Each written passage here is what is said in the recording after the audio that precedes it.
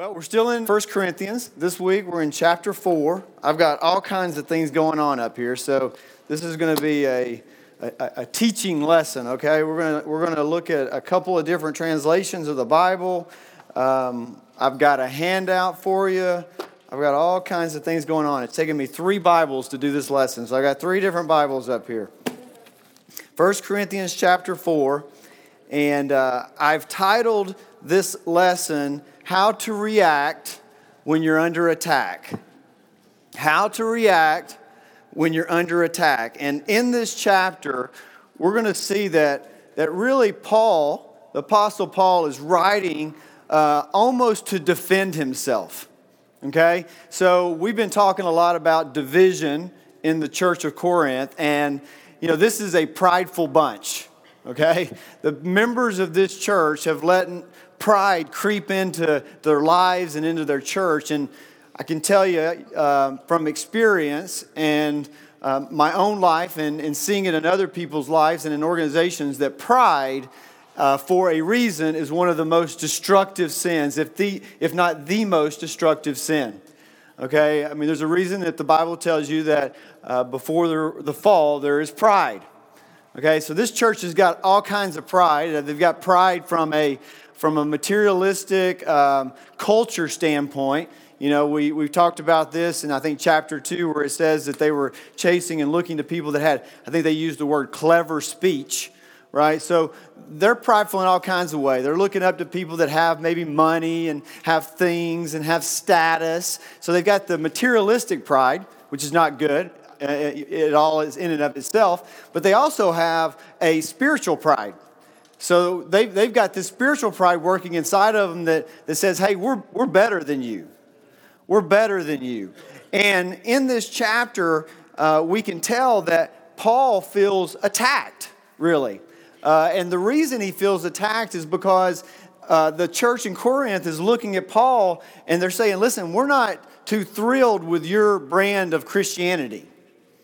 Okay, we don't necessarily think that you are interpreting the gospel of Christ in the right way. We're not really enthusiastic about this strength and weakness, okay, and this persecution and sacrifice. All right, that doesn't sound too great to us. We would like to aspire perhaps more to the kinder, gentler, more luxurious form of Christianity. So Paul is here writing to respond. In this church, the people of this church, much more focused on the here and now and what it means for them. And the old Apostle Paul, he's usually focused on eternity, right? So there's a big difference and there's a big disconnect. And in this chapter, we're going to see that Paul is really responding to this attitude that's in the church, this pride and this really condemning his way of leading and teaching and his ministry. So really what Paul is doing here in this chapter is he's reacting. He's reacting to this criticism. He's reacting to the attacks. And I'm going to read the chapter 4. I'm going to read it from the New Living Translation. All right, I know a bunch of our guys here, and most of you probably work off of the English Standard Version, ESV, and when I start teaching through this, I'm going to go back and forth. All right, I'm going to show you both. The reason I'm going to read from the New Living Translation is a couple of reasons. One, it is really good when you're studying Scripture to look at different translations. Okay? You will learn a lot about Scripture when you look at different translations, and you can understand maybe, more what's behind the words. But the other reason I'm doing it is kind of a selfish one, if you will. It's a little easier to understand.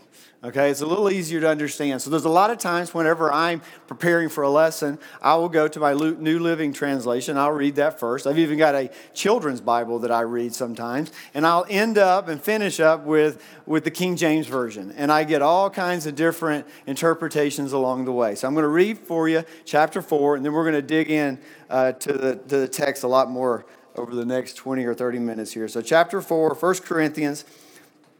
It says, so look at Apollos and me as mere servants of Christ, who have been put in charge of explaining God's mysteries.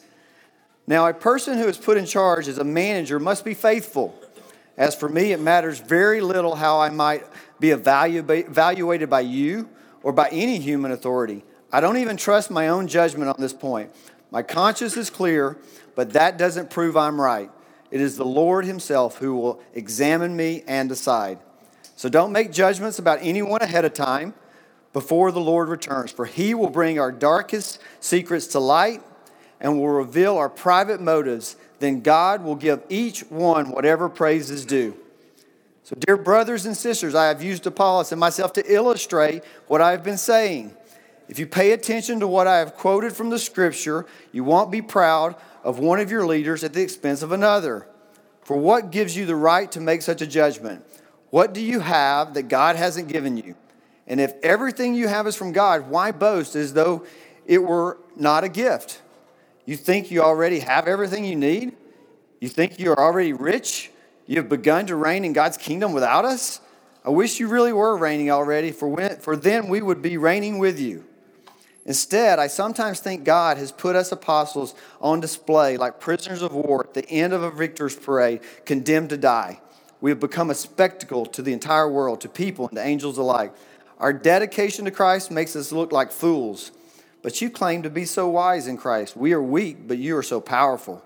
You are honored, but we are ridiculed. Even now we go hungry and thirsty, and we don't even have enough clothes to keep warm. We're often beaten and have no home. We work wearily with our own hands to earn our living. We have blessed those who curse us. We are patient with those who abuse us. We peel gently when evil things are said about us. Yet we are treated like the world's garbage, like everybody's trash, right up to the present moment. I'm not writing these things to shame you, but to warn you as my beloved children. For even if you had 10,000 others to teach you about Christ, you have only one spiritual father. For I became your father in Christ when I preached the good news to you. So I urge you to imitate me. That's why I have sent Timothy, my beloved and faithful child in the Lord. He will remind you of how I follow Christ Jesus, just as I teach in all the churches wherever I go. Some of you have become arrogant, thinking I will not visit you again. But I will come, and soon, if the Lord lets me. And then I'll find out whether these arrogant people just give pretentious speeches or whether they really have God's power. For the kingdom of God is not just a lot of talk, it is living by God's power. Which do you choose? Should I come with a rod to punish you, or should I come with love and a gentle spirit? So can you really sense just the sarcasm a little bit in Paul's voice as he's writing this? You know, it's like, who do you think you are? I mean, why are you judging me? I don't even judge myself, right? Only God is my judge. And you're boasting, and why is it that you think all of this is because of what you've done, right? You can just tell he's a little put off by the fact that they're questioning his faith and his commitment and his relationship with Christ, okay? And he's frustrated. You can just tell, can't you? Just by listening to that, you can tell that Paul is frustrated. But at the same time, he's really trying to teach them. I mean, there's a lot that's packed in this chapter where Paul is really trying to teach them. It says in there that he's not trying to shame them. He says, I'm not writing these things to shame you, but instead I'm writing these things I want to teach you. I want you to learn. I want you to understand. And I think that inside of these verses, we also can learn. Okay, there's a lot we can learn from this chapter about how we should react. I mean, Paul's really modeling out for us. He's describing to us how we should react when somebody's coming after us, when somebody's coming to attack us. And listen, in today's world, it's pretty likely that you're going to get attacked if you're a Christian. It's pretty likely. Certainly in just the secular world that we live in, you know, I mean, whether it's work or whether it's school or whether it's friends, sometimes it's family, right? I mean, chances are that if you're standing up for Jesus, at some point, you're going to get attacked by somebody. And you know, the other place you might get attacked is just like you're seeing here. You know, this whole entire series that we're teaching in 1 Corinthians is about unity and really unity in the church. Because honestly, we see a lot of attacks even inside the church, right? Not just the little C here at Prestonwood, but you know, if you get involved and you roll up your sleeves and you really go to work here at the church, I promise you, it's not always pretty. It's not always pretty. Okay, you're dealing with people. When you're dealing with people, sometimes they don't do what you want them to do, don't act the way you want them to act, and it goes both ways, right? Sometimes you can get attacked. Sometimes people make bad decisions, Okay, some people don't understand maybe what they're saying. So it happens in the church as well, and it certainly happens across churches, right? It certainly happens across churches. I mean, man, I would just be amazed to see, right, what would happen if the churches could agree just on some things. If we could just kind of get down to the core of what we believe in and just be committed to it, man, what would it do? We talked about this, right, back in chapter 1 where we said, are we on the same team? And we're not always on the same team. I'm sure that there are people in this class that could talk of times where they've been attacked, maybe in the church, maybe outside of the church. I know in my life, it's happened often. I could talk about a lot of different examples. One I've talked about before, and we'll tell you a little bit about again, because when I was going through this chapter, it really just kept coming over and over in my mind, speaking to me, a time that I went through in my life where I was attacked, and it had to do with a business that I started and owned for many, many years, still own it today. I'm not very involved, but I still own it today. And about 5 years ago, I was all fired up about this company. And I was going to make it a company that was dedicated to God. And I went and studied a bunch of great companies and great men, including his father, David Green, at Hobby Lobby. And I immersed myself in all these good Christian leaders. And I was going to make this company a good Christian company, put the Bible verses kind of like in and out on all of our products and materials, hired a bunch of what I thought were good people, including some Christian brothers, okay? But it didn't turn out exactly the way I had planned, all right? I had some people inside that company that decided that they didn't want to do it that way. They want to do it another way. So they got together and they decided, listen, we're going to leave. We're going to take a whole bunch of information and material, and we're going to try to force this company into bankruptcy. And then as part of the strategy, okay, was that they were going to make me out to be a really bad guy so that I'd get removed from the business and removed from the process. So they went on an attack to try to attack me. And what was so, in hindsight, didn't seem very fun at the time, but in hindsight was a great time. The basis of their attack basically was that I had put Jesus and God before the business, and it wasn't good for business. And they actually wrote this in the lawsuit. So I got to go to court and sit in court, and I remember sitting down there for a whole day, and I remember Jeff Young, who you all know here, pastor of church, came down there with me and sit right next to me. We didn't say a word for 8 hours, but Jeff sat there while I was deposed and sat on the stand and was made out to be this awful, terrible person. And during the course of this time, we even received these anonymous kind of threatening letters to our family that were attacking me and attacking my faith and attacking my relationships at the church, okay? And this was a company that I had poured my life into. I had given it a lot in terms of just my financial support and spiritual support, and poured my life into the people. And you know how Aaron and I love to serve, so we served the people of this company, okay? But it just didn't turn out. It didn't turn out well at all. And it was a time in my life where I felt like I was really under attack. But during that time, I can tell you that I learned a lot. Okay, I learned a lot. I grew a lot during that. And I don't think I was good at everything we're going to talk about. I think I was good at some of the things we're going to talk about. It made a difference in my life and how I reacted in that situation, because at that time in my life, God was really working on me. Okay, and it was a time where I was fasting. I went on a 40-day fast, and it was just a time. It was just a time of spiritual enlightenment for me. So it was a good time for me. Okay, and I still pray that the way I reacted, it will help some others that were in that company. I'm still praying for that today. I still have that business. It's turned around now, and we went through all of that. We got a bunch of godly men that work in that company. So I learned a lot in going through this chapter just about that time. It was a good time for me to reflect. So I wanted to tell you about the story, but we can learn a lot in this chapter about how to respond in those types of situations. They're not all that crazy, I hope. It doesn't matter if it's a small attack or a big attack. What we're going to talk about tonight is going to help us in those situations. So I've given you a handout on your table.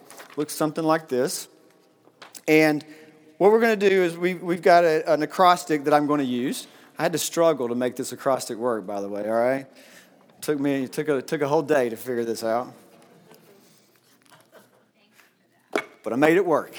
All right, so let's just jump in. We're going to see what Paul teaches us about how to react, okay, when you're under attack. And the first one, the R, okay, is remember who you are.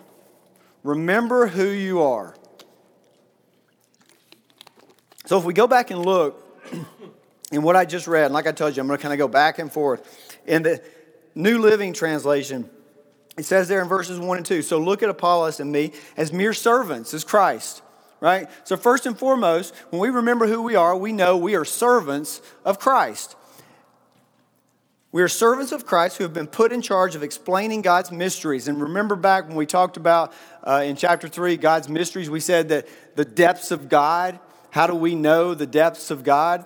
Through the Holy Spirit, right? The Holy Spirit reveals to us as Christians the depths of God. So we've been put in charge of explaining God's mysteries, the depths of God. Now, as a person who is put in charge, as a manager, must be faithful. If you looked at the ESV, very similar. This is how one should regard us, as servants of Christ and stewards, okay? A steward is someone put in charge, okay? Think of it as a guardian, They use the word in the New Living Translation in verse 2, manager. Okay, so we're stewards of the mysteries of God. Moreover, it is required of stewards that we may be found faithful. Okay, so we're servants of Christ. We're stewards of God and the mysteries of God, just what the Holy Spirit reveals about the depths and the goodness of God. We're stewards of that, okay? And as stewards, it says that we should be faithful. Now, that word faithful there, think of it as trustworthy. Okay, so it's a good word, and one of the reasons I'm doing this is because I like that manager concept, right? So if you are a manager of a business or some other entity, what is one of the most important things for that manager? Certainly trustworthy, right? You do not want a manager that you cannot trust. So first and foremost, when we're under attack, we need to remember that we need to be faithful, trustworthy to God. So a question for all of us is, can God trust you? Can God trust you? Something to think about, right? Because we live in a world where it is real easy to compromise. Real easy to compromise.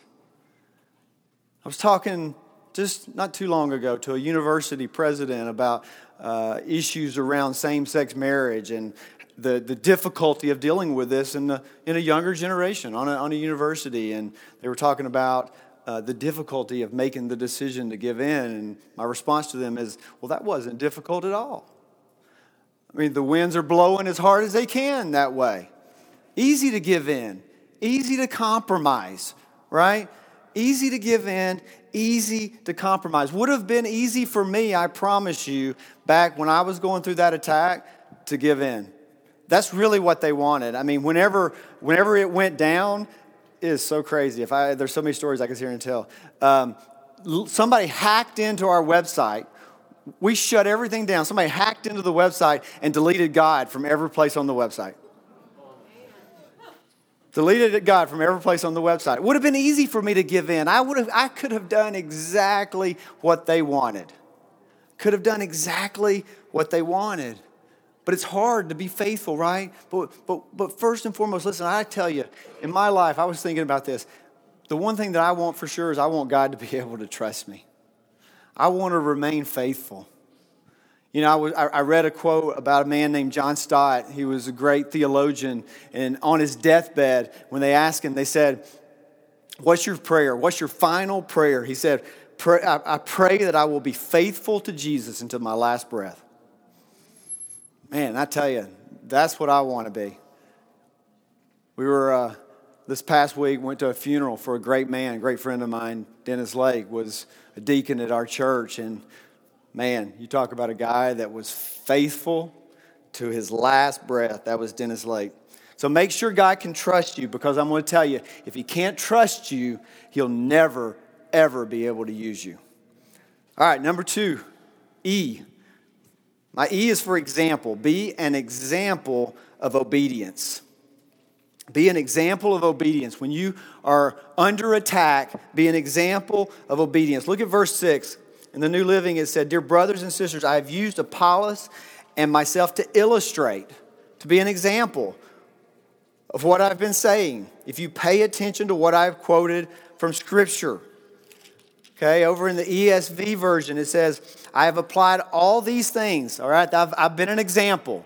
I've done all of this as an example.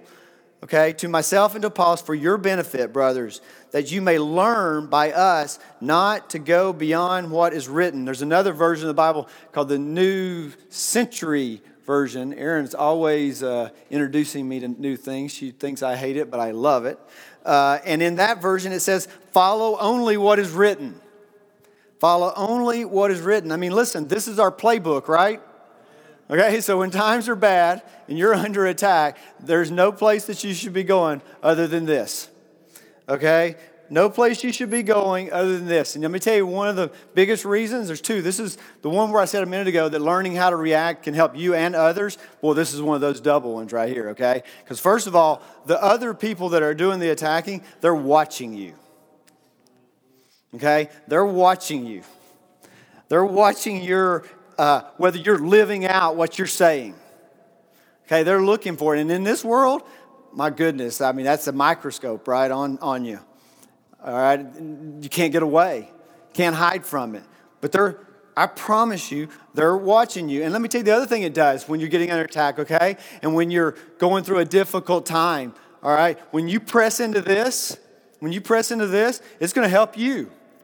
I mean, this was my Bible during this time, and I can't even use it anymore. It's so worn out, okay? And I go in here, and I was looking at it. I got all kinds of things. It was just breaking apart, so I had to give it up. I didn't want to give it up. But if you look through this Bible, you're going to see a ton of places where I've written things about this company. You know, here I wrote, I was reading in Exodus about when the people were complaining about not having food or water to Moses, and God said, go out and show them my might and hit the rock. Okay, I was reading that because it was a time where I was being questioned, and I was just calling upon God to say, God, give me that strength to go out as your mighty man of God and strike the rock and bring out the water.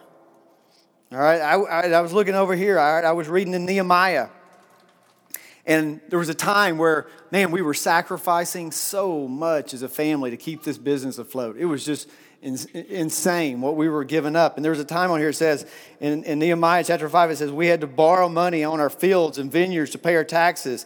We belong to the same family as those who are wealthy, and our children are just like theirs. Yes, yet we must sell our children into slavery just to get enough money to live. It was just such a hard time because it felt like we were just liquidating everything to keep the company alive. And I was just drawing from Nehemiah. Speak to me, God. Over here, I was looking in Luke, where it talks about the parable of the 10 servants. And I was just thinking, man, how do I get more out of the people that we have at the business? And I wrote here at the top, put the name of the company, and I said, we all have something to give. We all can be used some way by God.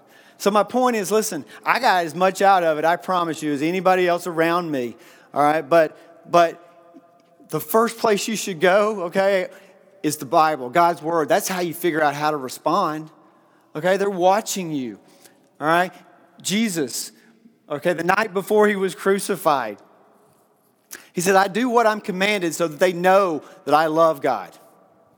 That they know that I love God. All right, there's no more stability that you will get in life than from this God's Word. Whenever I got the privilege this morning to marry Kelly and Shaw, I talked about this in the Bible in Matthew chapter 7. Okay, it says, if you hear God's Word and you obey, you're like a wise man who builds a house on a rock, and it will not be shaken. Not by wind, not by rain, not by flood. It will not be shaken if you just hear and obey. Jared preached on it, I don't know, last week or the week before, Psalm chapter 1, right? When I meditate on God's Word, you'll be like a tree planted along the water. All that you do will prosper. Got to get in this Word. They're watching you. Your obedience to God's Word, it'll impact you. Okay, and it's going to impact them.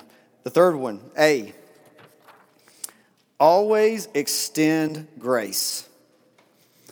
Always extend grace. If you look at verses 7 and 8 there, it says, for what gives you the right to make such judgment? For what do you have that God hasn't given you?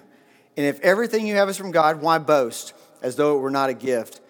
In the ESV, it says, for who sees anything different in you? What do you have that you did not receive? If not, you have received it. Why do you boast as if you did not receive it? Already you have all you want. Already you have become rich. Without us, you have become kings, and would that you did reign so that we might share the rule with you. He's really just trying to tell them. He's trying to show them, listen, it's all about God's grace. You didn't do any of this. You didn't deserve this. He's really over-exaggerating, if you will, to make a point. All right? And in our lives, when we're under attack, I will tell you, the best way to help somebody understand grace is to model it. Is to model it yourself. Okay? In word, all right, and deed. Tell them and show them. Tell them and show them. And one way that I know this is right, the one way that I know this is in accordance with God's word is because it is completely opposite of today's culture. Completely opposite of today's culture. I mean, when you just look at discussions of politics and discussions of race relations in our country, I mean, you don't see anybody spewing grace. I mean, you see just hateful speech. You see just bitter anger. But boy, you don't see a whole lot of grace out there. And I'll tell you, it was so impactful to me. I don't know if you remember, but I've kept this from August 15th of 2015. That shows you how impactful it was for me. And see that the picture of that father. And you may remember his son was shot, okay, at a car dealership in Arlington. All right, it was an early on, one of the police shootings. And I was so taken by the words of this father that I kept that article all this time. Okay, and I never knew when or if I would ever need it or why I might need it. But I pulled it out when I was going through this just to read some of it. You know, this is a father that certainly felt he was under attack. He actually said, I feel like a prisoner in my own home.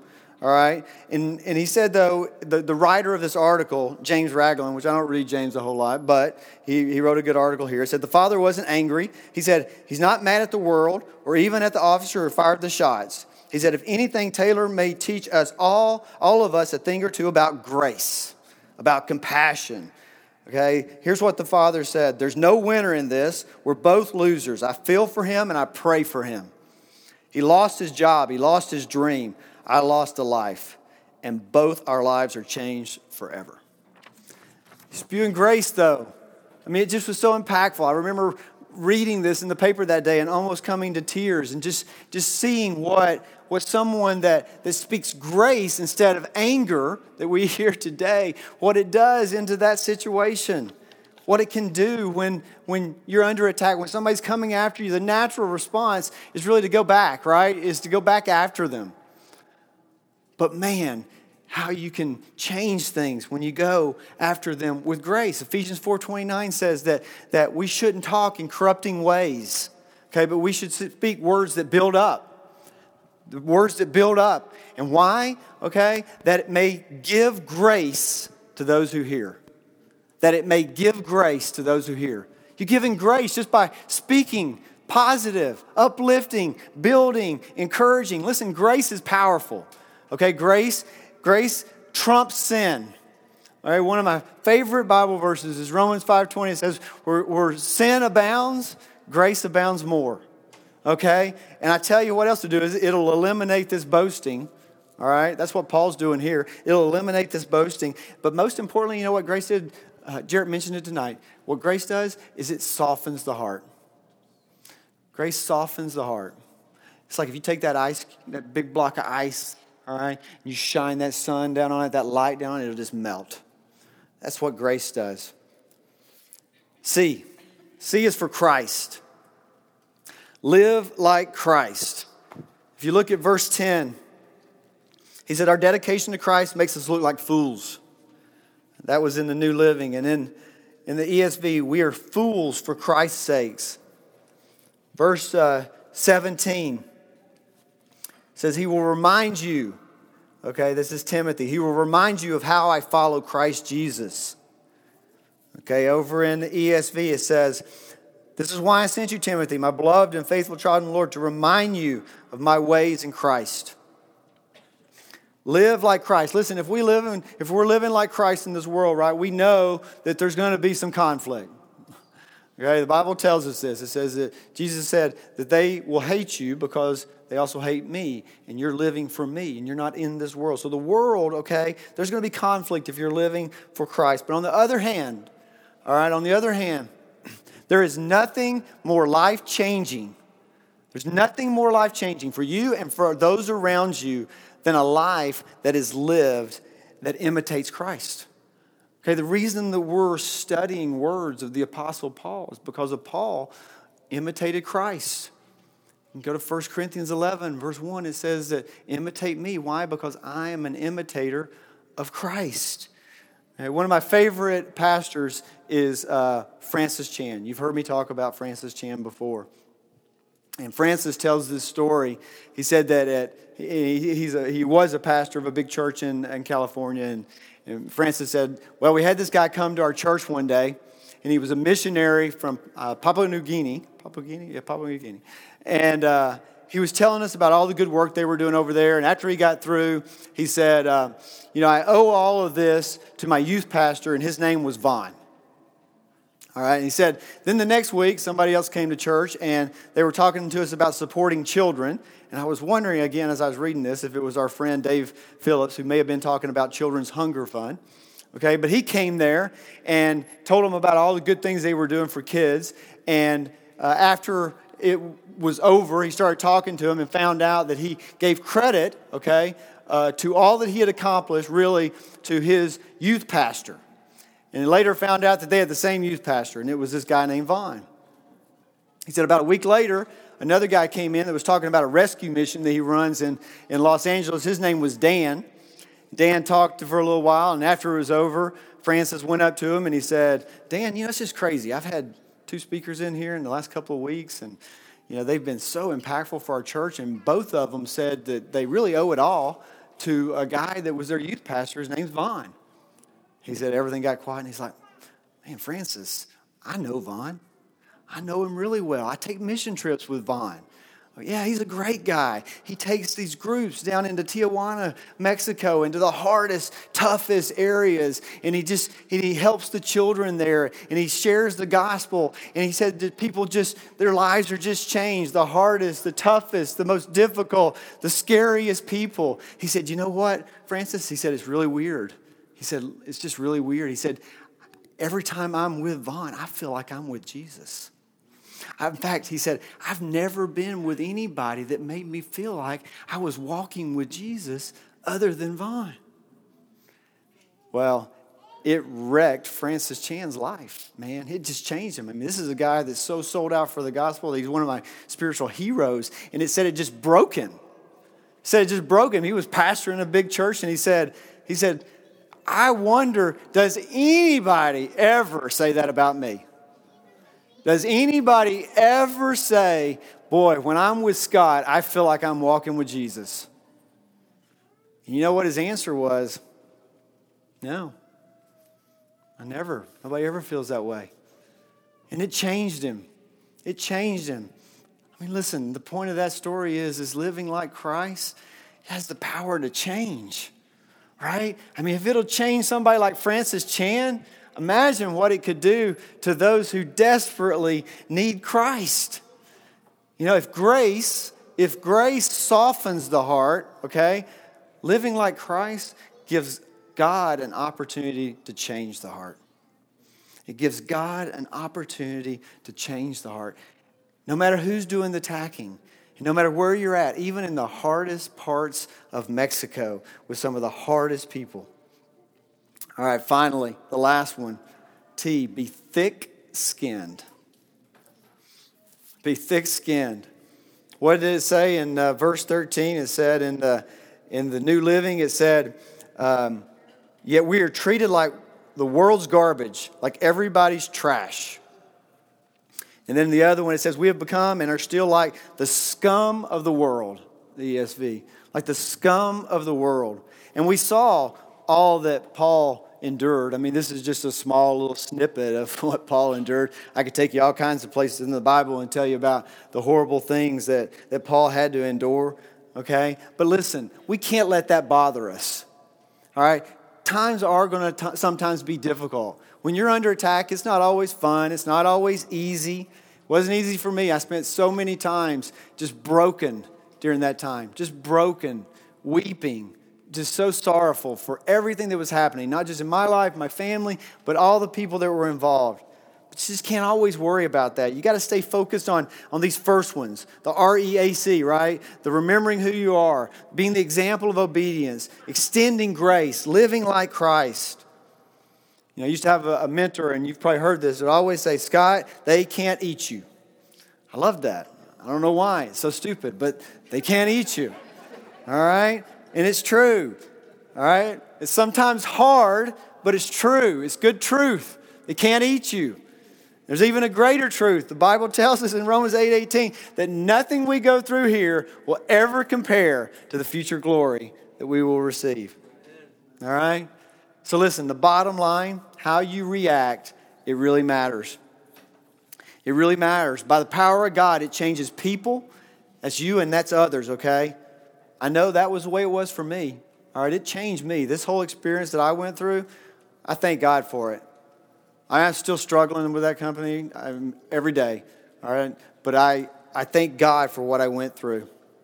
You can't always control the response either, right? Just because you react properly, you can't control necessarily the response on the other side. I couldn't control it. You will not be able to control it, all right? I saw an article. I was just looking for examples of this. Man, I prayed all afternoon about this one, okay? Because this is a person, and I'm not even really going to give you the name, but it's a person that is a big advocate, all right, for Black Lives Matters today, all right? An evangelical advocate. And I don't agree with everything that she says. I don't, by the way, agree with everything Prestonwood does, okay? So, like they were saying up there, David Green, very true, right? He said, all of you, if you get to know one another more, you're going to find out you don't agree on everything. You don't always agree on everything. But listen, I spent a whole day almost this afternoon, okay, researching, all right, this particular person. And all I found from her was words of grace and obedience and love. And let me tell you, she is hated. And most of the bad stuff that I read came from the church. Just broke my heart, all right? Just broke my heart. And again, I don't agree with everything, all right? The reason I don't want to give you the names is I don't want everybody to go search for 4 days and say, oh, Scott, what about this? They said, that's not my point. Okay, no, that's not my point. Okay, but this is about unity. Remember, this whole thing's about unity, and how you react will help create unity in the big C and in the little C and in the workplace and in the school, and wherever you're at. You got to trust God. Trust God's word that's going to create unity, right? Well, I read a quote from her, okay, because I want to talk about the things we can't agree on, all right? What we can't agree on. She says, evangelical, because they were asking her, what do you think evangelical is? She said, evangelical means, I truly believe in the historical existence of Jesus, that he was born, that he walked on this earth, that he died, that he rose again, and that my life is saved and centered around him. And therefore, my actions should mimic his, and more than that, should be bound up in him, hidden everything that he did. Since I'm risen with him, my life is hidden in him. She went on to say, and that to me means that I go forth and I tell the world that this Jesus can change everything that is wrong with the world. That I can agree on. Everything that she wrote. And she's done it with just amazing grace. And my point to you is that, listen, the world, you can't get caught up in how it's going to respond. This is not an outcome-driven, don't judge your reaction and how you react to how they accept your reaction, okay? We're going to get to spend a lot more time in Corinthians and know that Paul's lesson here and trying to teach them, okay, it didn't set in right away, all right? It didn't set in right away, so it's not always going to be immediate and instant. I'm still waiting for some goodness to come out of what I went through. But don't for a second lose sight of how important it is. Okay, don't get lost in what's happening in the present. Keep your eyes focused like Paul on the eternal, and how you react has eternal implications. I promise you this, if you react like Paul, I guarantee it, there will be more light in this world. Amen? All right, let me close this in prayer. Father, thank you for this time. Lord, I just thank you that you love us so much. Thank you for your word, God. I just thank you for the instruction that comes from your word. I thank you, Lord, that when we need encouragement, we can go to your word. I thank you that when we need love, when we need hope, when we need faith, when we need patience, when we need kindness, whatever it is, Lord, that we need, we can go to the word of God, and it will be there for us. It is living and it is alive. It changes our life and it changes the lives of others. So, Lord, I pray, God, in these difficult days, Lord, when things are so difficult to maneuver as a Christian in the world we live in, sometimes in the church and out, God, I pray that, Lord, when attacks come our way, that, Lord, we will react like the Apostle Paul. We'll remember who we are. We'll be an example of obedience. We'll always extend grace. We'll live like Christ, and we'll just let it roll off and remember that it's making an eternal difference. Lord, bless everyone in this room. Bless them as they go. Let us, Lord, be lights that shine brightly into a dark world. It's in Jesus' name I pray. Amen.